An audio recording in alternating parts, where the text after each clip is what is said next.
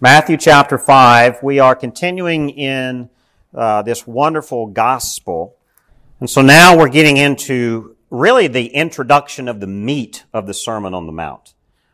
Last week we looked at the teaching from Jesus that his disciples, his people, those who are in Christ, are salt of the earth and light to the world. Now let's continue in this wonderful text about what God is using His gospel for. If you're able to stand in reverence for the reading of God's Word, let's read this wonderful passage. Matthew chapter 5, beginning in verse 17, ending in verse 20. Jesus is now teaching what God's intent was in the fulfillment of the Mosaic Law. Do not think that I have come to abolish the law or the prophets. I have not come to abolish them, but to fulfill them. For truly I say to you, until heaven and earth pass away, not an iota, not a dot will pass from the law until all is accomplished. Therefore, whoever relaxes one of the least of these commandments and teaches others to do the same will be called least in the kingdom of heaven. But whoever does them and teaches them will be called great in the kingdom of heaven. For I tell you, unless your righteousness exceeds that of the scribes and the Pharisees, you will never enter the kingdom of heaven. Let's pray. Dear God, we do thank you for your word. And sometimes, Father, we mistakenly think that you are a God that demands obedience. And you do. But the way we understand that command of obedience in a secular, worldly way is much different than what you call us to. God, Satan has used your word to twist our minds to think that you are an overbearing ogre of a lawmaker. But instead, Lord, you are a loving God, a strict yet firm God, a righteous and just God. But you love us and you want to change us so that we follow your word and follow your law, not out of obligation, but out of loving willingness and submission. Lord, I pray that you would teach us through your Son, Jesus Christ, here. As he's teaching through this Sermon on the Mount, he is showing us the bigger picture of your gospel. And I pray, God, that everyone in this room right now, all who are listening to these words, that you would enlighten them through your Holy Spirit, that you would illuminate the truth of your word, that you do not call us out of fear and trembling to obey, but out of willing obedience and adoration to obey. There's a reason you gave the law in the Old Testament, and there's a reason that you sent your Son to fulfill it. And I pray, God, today you would show us what that looks like. May your gospel be glorified. May your glory be honored here. In Jesus' name we pray. Amen. Amen. Please have a seat. It's unfortunate that there are too many who come to Christ for salvation, and they're misled into thinking that they're free from the burden of obeying God's word. You ever heard of that? If you come to Christ, you're free from the law. You can live however you wish. And unfortunately, too many people are misled this way. They're taught that if you just come to Christ, you're no longer obligated under the burden and the weight of God's law. And then they come to Christ and they continue to live the way they always lived before. Actually, probably even worse, because now they feel liberated and free to live any which way they want because they're now free in Christ. And it is sad that people are misled in that teaching because teachers of the church, or perhaps people who do not know the word at all, don't fully understand what Christ is teaching here. You see, this same mindset of freedom from God's law must have been the same mindset that Jesus was dealing with here. It was a mindset that plagued the people of his day, because Jesus here is addressing a misunderstood perception of the redemption that God speaks about through his word and through his law.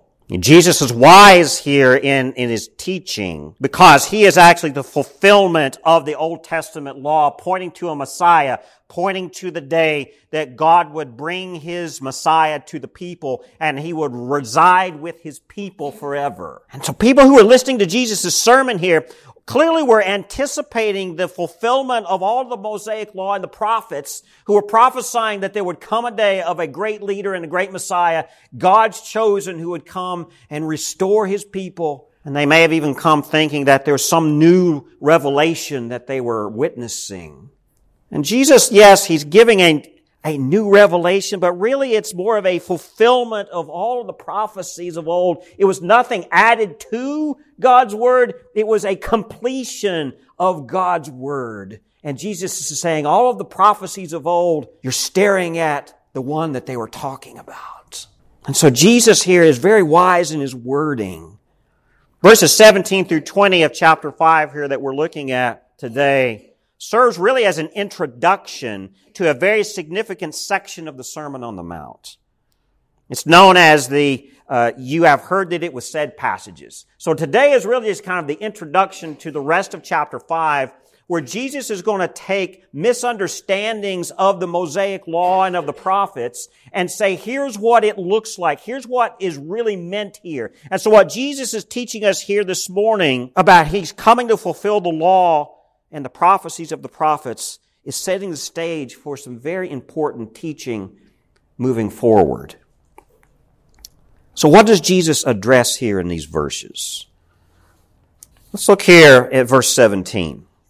Jesus is telling us here in verse 17, very importantly, do not think that I have come to abolish the law or the prophets. I have not come to abolish them, but to fulfill them.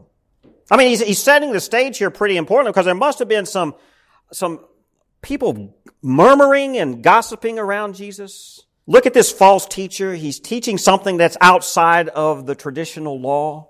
And they may have even thought that this Messiah who was coming would be someone who would liberate His people from the law. Not just perhaps the burdens of the Mosaic Law, but I think maybe a confusion here of maybe releasing them from the burden of the Roman occupation law. And so Jesus here is making it very clear that He is not here teaching anything that is contrary to the Mosaic Law or the prophets. The minds of many in Jesus' disciples here were undoubtedly in this state of suspense and perhaps maybe some doubt. Who is this man that we're listening to? And so He's making it very clear. He's laying out very clearly His mission, His gospel, His message, and He's teaching something here in a very profound way. Many of His disciples may have asked, what is the design here of this kingdom of heaven that Jesus is proclaiming? Is this something radically new? Is this something that we can embrace instead of what we've been taught? And so Jesus is addressing these confusions. He's addressing any misunderstandings and making it very clear. Jesus now declares that His teaching is anything far from being in disagreement from the law. He's making it very clear here that He is not doing something that is contradictory to the Word of God. He's actually making it very clear in verse 17, I am here to fulfill God's Word. Right? There's no doubt. This quote-unquote new teaching of Jesus is actually the complete fulfillment of the Mosaic Law and all of the prophets of old. He's making it, I'm not teaching anything new is what Jesus is saying. Even though there's a new covenant coming in my blood, as Jesus ushers in the kingdom of heaven, and as He dies on the cross, and He rises from the grave, He makes it clear there is a new covenant, but a new covenant is not a replacement of the Mosaic Law, nor a replacement of the prophets of old. See what Jesus is saying here? Really what Jesus is introducing here is that this teaching of His, Jesus' introduction of the gospel message, is actually the fulfillment of many prophecies, but more particularly the prophecy of Jeremiah chapter 31. Verses 33 through 34 is, I think, really what Jesus is pointing to. If you want to turn there, Jeremiah chapter 31, and we can think about this at the end of the Beatitudes as Jesus is speaking here at chapter 5, verse 12. He says, rejoice and be glad, for your reward is great in heaven, for so they persecuted the prophets who were before you. Jeremiah would be a key prophet that he would be referring to here. And Jeremiah's prophecy in chapter 31 of Jeremiah says, but this is the covenant that I will make with the house of Israel after those days, declares the Lord. I will put my law within them, and I will write it on their hearts, and I will be their God, and they shall be my people. And no longer shall each one teach his neighbor and each his brother, saying, Know the Lord, for they shall all know me, from the least of them to the greatest, declares the Lord. For I will forgive their iniquity, and I will remember their sin no more. Remember the words of the great prophet here, that would have been looking forward to a great time when God's law, His good news, His redemption story, His claim of holiness and righteousness, and His claim of, I'm going to be with my people, I'm going to forgive their sins no more. That would have been a season of hope that God's people would have been looking forward to. And now Jesus is actually pointing out here, I am here to fulfill this prophecy. I'm not here to abolish the law, but I am here to fulfill the fact that God is establishing a new covenant where He's going to be with His people. And He's going to forgive their iniquity. And He's going to actually change their hearts. My people are going to sin no more. Not because they don't have to follow the law, but because I'm going to change them and I'm going to reside within their very being. I'm going to be in their hearts with them and I'm going to cleanse them and make them new. That's what Jesus is pointing out here. He's not here to abolish the law or the prophets. He's clarifying any confusion. I'm here to fulfill the prophecy of Jeremiah. These are the words that Jesus means when He says, I have not come to abolish the law, but to fulfill. Now let's look here at verse 18. Jesus now continues as he's making sure there's no confusion, making it very clear what He's teaching. Now verse 18 He says, For truly I say to you, until heaven and earth pass away, not an iota, not a dot will pass from the law until all is accomplished. Now, what does Jesus mean here in verse 18? First of all, what is an iota and what is a dot? We know as we write in our language, hopefully you learned in elementary school when you're writing your letters, what do you do with your I's? Anybody remember who's been out of school for a while? You got to put a dot over the I, right? Anybody ever get marked off on that in school whenever you were doing your handwriting, right? You get marked off on that? Yeah. But think about this, the dot over the letter I seems to be very insignificant, but your English teachers definitely let you know that dot was important, didn't it? The iota here is speaking about the Greek letter I. The iota is the smallest of the Greek symbols in the letter of the alphabet of the Greek alphabet. And it seems insignificant, but without that iota, you don't have the complete word. And so Jesus is clearly in teaching here in verse 18 that the stability of the Mosaic Law and the stability of the prophecies of old is going to be firm. In other words, Jesus here is speaking that the new covenant that He's establishing will be firm and it is not insignificant. Everything must be accomplished before this is complete, but it will stand forever. So the design of Jesus here was to teach that the truth of the law and every part of it, every dot, every tittle, every iota, every insignificant point of it that you think is insignificant, every part of the law matters. No matter how small, no matter how insignificant we may think it is, Jesus says it matters. And it's important for what I'm doing. I'm here to fulfill every little part, every small part, every big part of the law. Jesus is saying here in verse 18, I'm here. And the truth that I am teaching here is stable, it is secure, and nothing will come against it. Nothing will cause it not to be. Nothing will stop it. Nothing will make it fall. Nothing will cause it to go away. What Jesus is speaking here, the fulfillment of the law, is stronger than anything anyone has ever heard or believed. And so in other words, what Jesus is saying here is that the sooner heaven comes into being, even if the world falls to pieces and the whole world collapses, and even though there may be mass confusion and instability around us, the fulfillment of the law and the new covenant that Jesus brings here, the gospel message that He preaches, is going to survive everything. And it will not pass away. The phrase shall not pass away here refers not to our lives passing away, but rather to the perfect truth of God's Word. It will not die. It will not go away. It will be stable forever and ever, and nothing will cause it to crumble. Nothing will cause it to fall. For truly I say to you, He says in verse 18, until heaven and earth pass away, not an iota, not a dot will pass from the law until all is accomplished. It's an eschatological meaning here. It's an end times reference here. The earth may fall, the earth, it will eventually fade away, but until the time of the fulfillment of the law, nothing will cause it to stop. In other words, the kingdom of heaven will be complete for as long as it takes. And the kingdom of heaven will be established and be firm for as long as it takes. Even to the very ends of our age, even to the very end of the earth, it's going to be here. Amen. Let's look here at verse 19. Verse 19 is a very significant verse because Jesus now kind of lays out the consequences of the law. Do we have consequences for obedience? Do we? Yeah. Husbands, we know, right? If we have consequences, don't we, husbands? Yes, ma'am. Yes, dear. Whatever you need, dear. Children, we know the consequences of obeying our parents. We know the consequences of obeying our authorities. Everybody here has a job, right? You know the consequences even of following what the boss wants. There are consequences even to following God's word. And Jesus here lays out some very important aspects here of obeying God's word. There are consequences here. There are consequences for weakening the importance of the law, and there are consequences for obeying the law. Look here in verse 19. Therefore, whoever relaxes one of the least of these commandments and teaches others to do the same will be called least in the kingdom of heaven. But whoever does them and teaches them will be called great in the kingdom of heaven.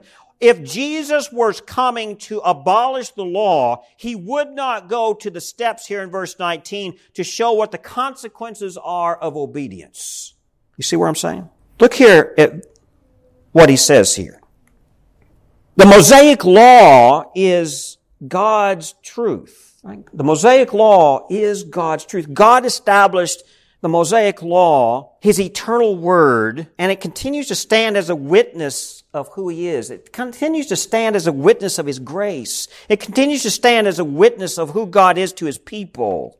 Yet there's two means here by which to observe and to think about the law. You see, before the coming of Christ, the Mosaic Law was spoken of by the prophets as pointing to Christ yet to come. See, even the Old Testament prophets, when they were speaking and they were prophesying, nothing that they prophesied contradicted the Mosaic Law. It all points to one thing. It all points to Christ. Now, the way that the Old Testament was considered to be obeyed was out of a literal following of the law.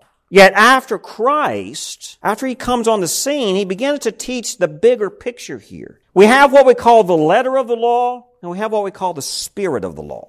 And the way that people followed the Old Testament law, they followed it literally. In other words, that the emphasis was on the letter of the text. Yet Jesus is now coming on the scene here in verse 19, and He's pointing out something that there is a bigger picture at play here, and I'm going to tell you the proper way to teach and to follow this law. If one were to actually weaken the importance of the law, they're actually weakening the importance of the fulfillment of Christ. Think about this. Jesus is speaking to teachers of the religious law. And He's also speaking to those who follow the teachings. He's condemning those who relax the importance of the law, and He's commending those who follow the law. He declares in these words that anyone who diminishes the importance of God's word and Christ who fulfills God's law here are actually false and deceitful teachers.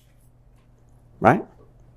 Paul, in his New Testament letters, repeatedly warns against the smooth tongues of false prophets and teachers, right? Has anybody ever been taken in by a smooth salesman? They talk eloquently, and they convince you to buy something that you really didn't need to begin with, but oh boy, isn't that great? Anybody guilty of that? Can false teachers, deceitful teachers of God's Word do the same? Can they be so smooth in their tongue, in the words that they use, that they can deceive those who are eager to understand in such a way that they no longer follow God's Word, they go down a false path? Jesus is making something pretty clear here. That if you relax the importance of God's Word, woe to you. You're going to be called least in the kingdom of heaven. In other words, if he's emphasizing here the importance of the authority of God's Word, the importance of Christ's authority as fulfilling that Word. And he's saying that if you relax the commandments, if you relax the importance and the significance of it, then you will be least in the kingdom of heaven. But if you obey correctly, and if you teach them correctly to others, you're actually going to be elevated to the greatest level of the kingdom.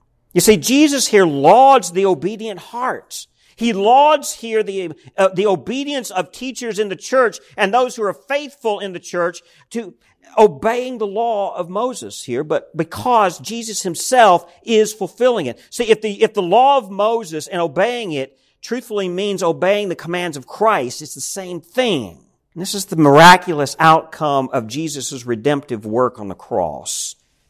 What's Jesus pointing to here? This is the main point that he's getting to. In other words, in order to obey the law well, to obey the fulfillment of the gospel well, means that you are obedient to the point that your heart is transformed and changed at the moment of salvation to where you will obey the law of God not out of obedience, but not out of obligation, but out of willing desire. How many people actually willingly desire to obey God? Versus how many people are scared into obeying God. You see the difference here? Jesus is coming to fulfill the law and to fulfill the prophecies of old so that the prophecy of Jeremiah will be fulfilled, that we obey the law of God not out of fear and obligation, but we obey the law of God willingly. What does that look like? Flip over to Romans chapter 6. The Apostle Paul really unpacks this very well. Romans chapter 6 helps us. Okay? Romans chapter 6, let's begin in verse 1. What shall we say then? Are we to continue in sin that grace may abound? By no means. See, this was a confusion in the church. If Christ has come, we are no longer bound by the law. We can live each other any way we want. We can continue to sin because we're free under grace. You ever heard that? I like to call it greasy grace. Has anybody ever heard that term before? Right? You come to Christ, you continue to live in sin because you're forgiven. That's a false teaching. Let me repeat this in verse 1. What shall we say then? Are we to continue in sin that grace may abound? By no means. How can we who died to sin live in it? Do you not know that all of us who have been baptized into Christ Jesus were baptized into his death? We were buried therefore with him by baptism into death, in order that just as Christ was raised from the dead by the glory of the Father, we too might walk in newness of life. In other words, baptism is this sign that we have died to our old sinful self, and we are raised just like Christ was raised from the dead, and we are now new in Christ. There is no desire to sin. Well, a lessened desire. We're still struggling with that. That's a deeper meaning right there. It's not that we're free from sin because we no longer sin. Clearly, how many people here in this room have sinned? How many people sinned this morning before you came to church? Nobody wants to, just one or two people want to confess that, right? We're still in this struggle, even as God's people. We know that we have been redeemed. We have been forgiven of our sin, but we're still in a sinful world until we go to heaven and be with our Lord. There's going to be this constant battle. We're going to be sorrowful for our sin. We're going to be repentant of our sin, and we're going to continue to grow in grace. But that doesn't mean that we continue to sin so that grace may abound. The Apostle Paul here is clearly expanding on what Jesus is teaching. We obey out of our heart. Go on down here to verse 12. Verse 15. Let's go up down to verse 15 of Romans chapter 6. What then? Are we to sin because we are not under law but under grace? By no means. Do you not know that if you present yourselves to anyone as obedient slaves, you are slaves of the one whom you obey, either of sin, which leads to death, or of obedience, which leads to righteousness? Verse 17, if you underline anything in your Bible, underline verse 17, circle it, highlight it, mark it. Here's what he says. But thanks be to God that you who were once slaves of sin have become obedient from the heart to the standard of teaching to which you were committed, and having been set free from sin, have become slaves of righteousness. What Jesus is speaking about here in Matthew chapter 5, verse 19 is that there is a change of heart that causes people to willingly obey the Word. Not out of fear and obligation, but out of desire. You see the difference there. And Jesus is saying in His Sermon on the Mount that I am here to proclaim this is the fulfillment of what Jeremiah said would come. You see, if we do not willingly desire righteousness, we're not righteous. If we only follow the Word of God and the law of God in order to appear righteous or to earn righteousness, we're not righteous. But if Christ cleanses us of our sins, if we are made new in Him, Scriptures show us very clearly there's a new life in us, and it's the Spirit of Christ Himself making us new people. And and our own desires change. Now, we're going to continue to struggle as we live in this sinful world. That's a given. But our desire is for Christ. Our desire is for the Lord. Amen. And that's what Jesus is saying here. Now let's go back to Matthew chapter 5, verse 20. Matthew chapter 5, verse 20. For I tell you, unless your righteousness exceeds that of the scribes and the Pharisees, you will never enter the kingdom of heaven. What is Jesus saying here? I think maybe Jesus is taking a subtle jab here at the scribes and the Pharisees of His day. You see that in verse 20 of Matthew chapter 5? I can imagine at this Sermon on the Mount with the many crowds around listening, there were the faithful, the ones who were eager to learn, to see what this new teacher had to say. But then there were in the crowd, we know this throughout most of the Gospels, that the Pharisees and the scribes and the religious leaders, they would show up every now and then for no other purpose but to see what they could trap Jesus with. And look what Jesus is saying here in verse 20. For I tell you, unless your righteousness exceeds that of the scribes and the Pharisees. I think I don't know if it's a subtle jab or a direct jab. I don't know what, he's clearly addressing them. Because by this time in Jesus' teaching ministry, many of the religious leaders and the establishment there were actually questioning His credibility. Who is this new prophet on the scene? Right? They would actually probably go around in the background and disparage Jesus and His ministry by comparing Jesus' teaching really as a stain upon the Mosaic Law. This new teacher here, he's flaunting the Mosaic Law. He's poisoning it. He's dirtying up what God's Word tells us. And so Jesus here is correcting all of that. In other words, the gospel that Jesus is preaching here really is the very truth that the law and the prophets point to. And that's what Jesus is saying here. These religious leaders want to say that what I'm teaching here is wrong, that it's actually a stain. But what I'm teaching here is the purity, the truth of God's Word. What Jesus is pointing out here is not necessarily the failure here of the personal character of these teachers. Maybe he is, but instead, I think what he's pointing to is he's pointing out their false teaching methods. These religious leaders are teaching false things. Now, that could come out of a corrupt character. It could also come out of just they were taught incorrectly as well.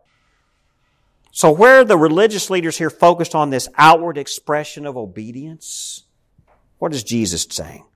Jesus instead, He's focusing on the inward change of the sinner. Not to just follow the law and do the law, but to be the image of Christ that He's pointing out here. And to be this new heart that God makes happen within us. And so Jesus here, He removes this false and perverse interpretation of the law. Because what these teachers were doing, they were interpreting the law and they were interpreting the prophecies of old in the wrong way. And Jesus here in verse 20 is saying, you must look at the truth of God's Word. You must look at the Mosaic Law. You must look at the prophecies of old in a more pure way than the scribes and the Pharisees do. That's what He's saying. And what Jesus is doing here, He's openly exposing the hypocrisy. He's openly exposing this false approach to interpretation. He's showing that the teaching here is flawed and that it is extremely dangerous for any religious teacher to actually claim anything that God doesn't say. Because part of the problem with the Pharisees is that they actually claimed that they had a special insight into the Word of God. They claimed that they could understand things in the Mosaic Law that the common people could not. That's a very dangerous place to be. Has anybody ever been confronted by somebody who says they have a new revelation of God's Word? I'm going to add to God's Word. The Pharisees here, in their desire to be loyal to God's law, actually reinterpreted it and elevated themselves with some secret knowledge. And Jesus here is saying this is false. You got to have a better righteousness than this. Turn with me to Psalm 19. We're going to close with this. I want to close out here and remind us here what Jesus is saying. And he's actually emphasizing here what Psalm 19 tells us. Psalm 19 reminds us here of the purpose of the law. Beginning in verse 7, the law of the Lord is perfect, reviving the soul. The testimony of the Lord is sure, making wise the simple. The precepts of the Lord are right, rejoicing the heart. The commandment of the Lord is pure, enlightening the eyes. The fear of the Lord is clean, enduring forever. The rules of the Lord are true and righteous together.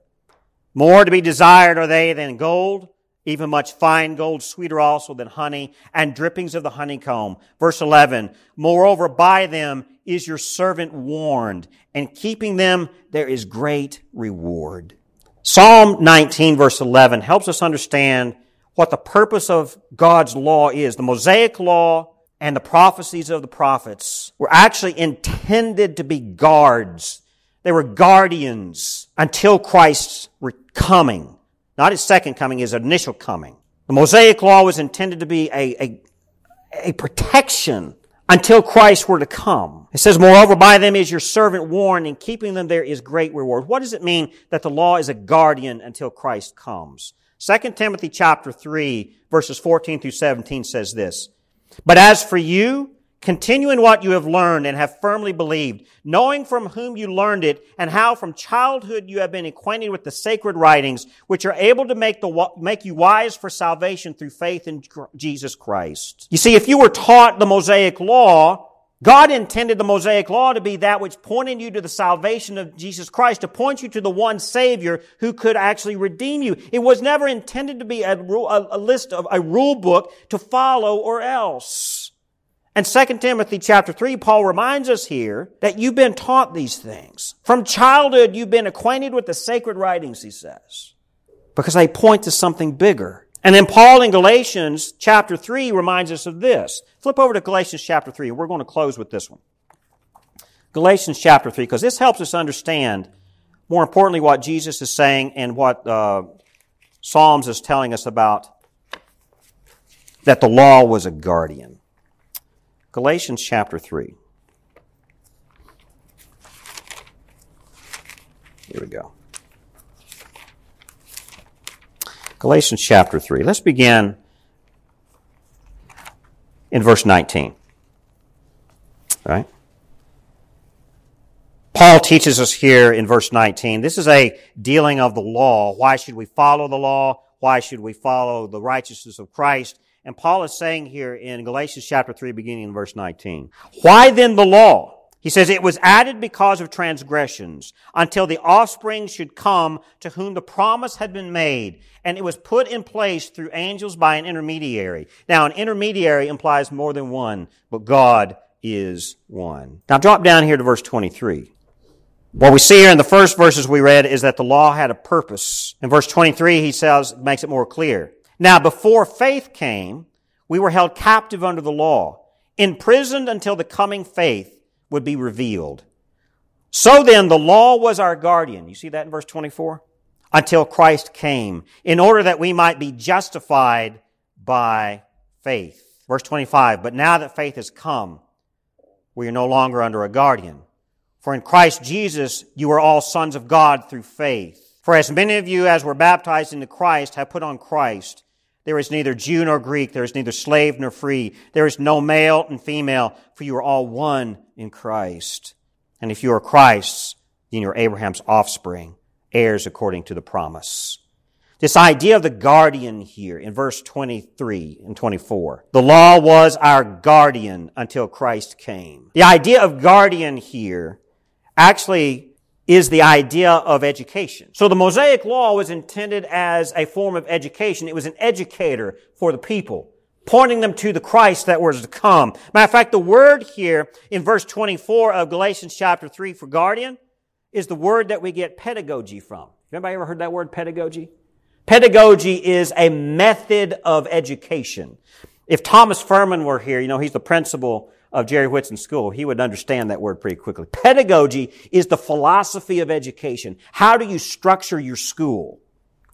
And so the word guardian here actually gives us the word pedagogy. Guardian was intended as a teacher, a tool for learning, until the fulfillment of the law were to come.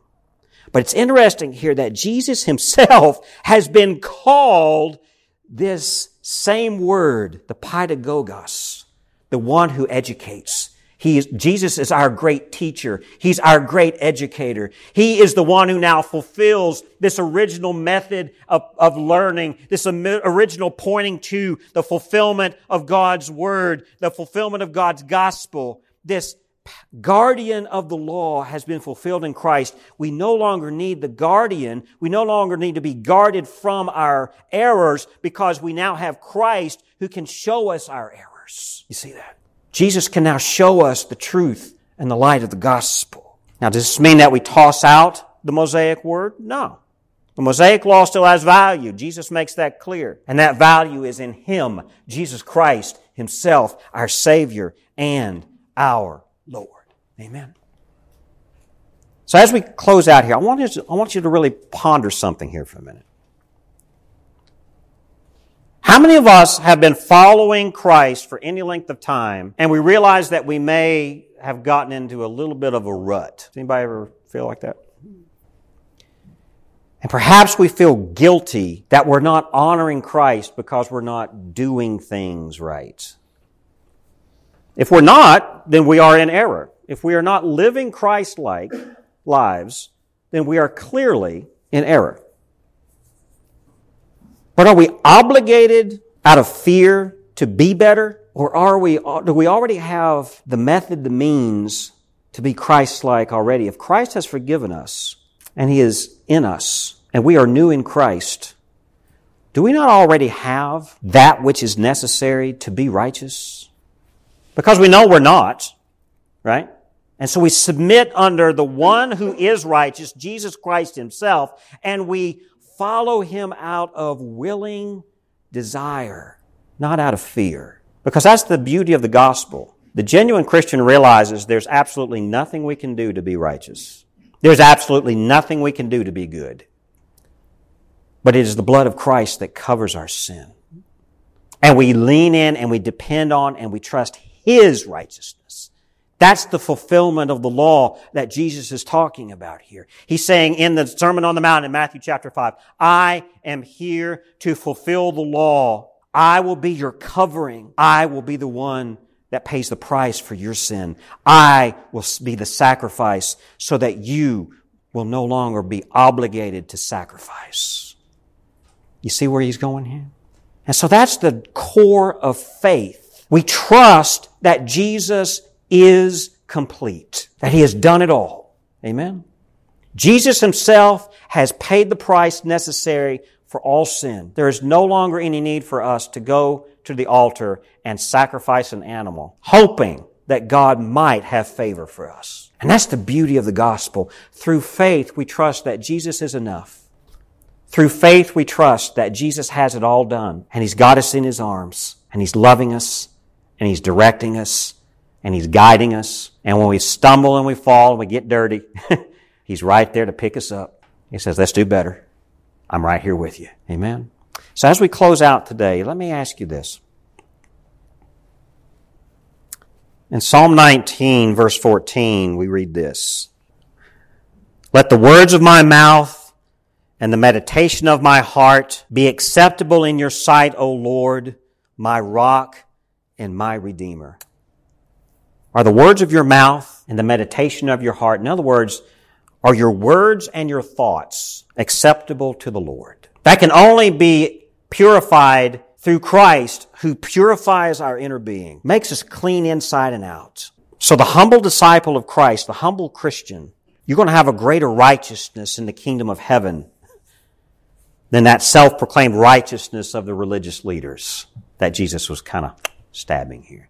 Are the words of your mouth and the thoughts of your heart purified and righteous before God? The only way that can happen is the fulfillment of the gospel through Jesus Christ. Let's trust Him. Amen? Amen. Let me close this in prayer. Dear God, we thank You for Your word.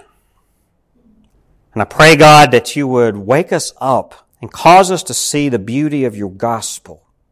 Cause us to see that we realize that there's no way that we could fulfill all of the requirements of Your word because the law demands too much of us. And You don't do that to crush us. The demands of Your holiness and righteousness can only be fulfilled as God, You fulfill it through Your Son, Jesus Christ. And for that, God, we're thankful. For that, God, we praise You. And for that, God, we're here today. And I pray, Lord, that You would cause us to see where our faith needs to be, that we trust in Jesus Christ, that He has paid the price that the law demands. And I pray, God, that You would change us and You would continue to mold us and You would continue to shape us into the people that You want us to be, and that You would cover us with the blood of Your Son, and that You would cleanse us and purify us through the process to where we could obey willingly and bring You pleasure. I thank You, Father, that You do have favor for us even though we don't deserve it. And through the blood of Your Son, we have hope, and we thank You for that. I pray, God, anyone here who is listening to these words, who do not know Your Son, Jesus Christ, anyone who does not know salvation through the blood of Christ, Lord, that You would love them, You would pour Your heart out to them, Your Spirit would fill them with Your presence, and You would let them know how much Your grace covers them, and that they would turn to Your Son, Jesus Christ, on that cross, and realize that there's no way they could satisfy the debt for their sin. Lord, I pray that the words of Your Son, Jesus, in Matthew 5 ring true, that He is the fulfillment of the law. There's nothing more that we need do, yet trust Him and submit to Him and receive that gift of forgiveness and become new. Lord, we thank You for this word. We thank You for Your gospel. In Jesus' name we pray. Amen and amen.